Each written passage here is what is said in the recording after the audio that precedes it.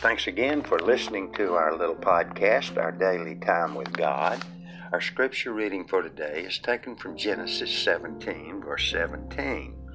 Then Abraham fell on his face and laughed. Who wouldn't laugh? A century-old man being told he will become a father and that his 90-year-old wife will bear a child. The whole idea must have seemed ridiculous to Abraham, yet he received the news with great delight.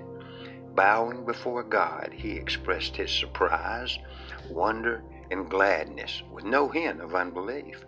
In Genesis 18, however, Sarah laughed and God rebuked her.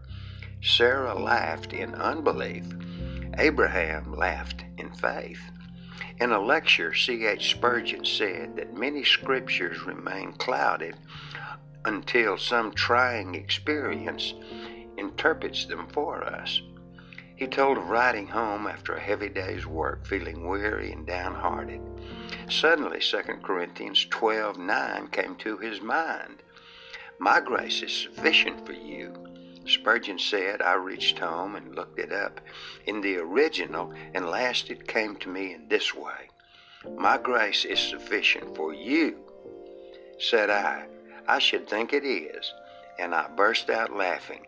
I never understood what the holy laughter of Abraham was until then. It seemed to make unbelief so absurd. O brethren, be great believers. Little faith will bring your souls to heaven, but great faith will bring heaven to your souls. Our faith grows as we grow in our awareness of God's faithfulness. Old promises become joyful surprises with fresh meaning. We see that the all-powerful, all-sufficient God keeps His word.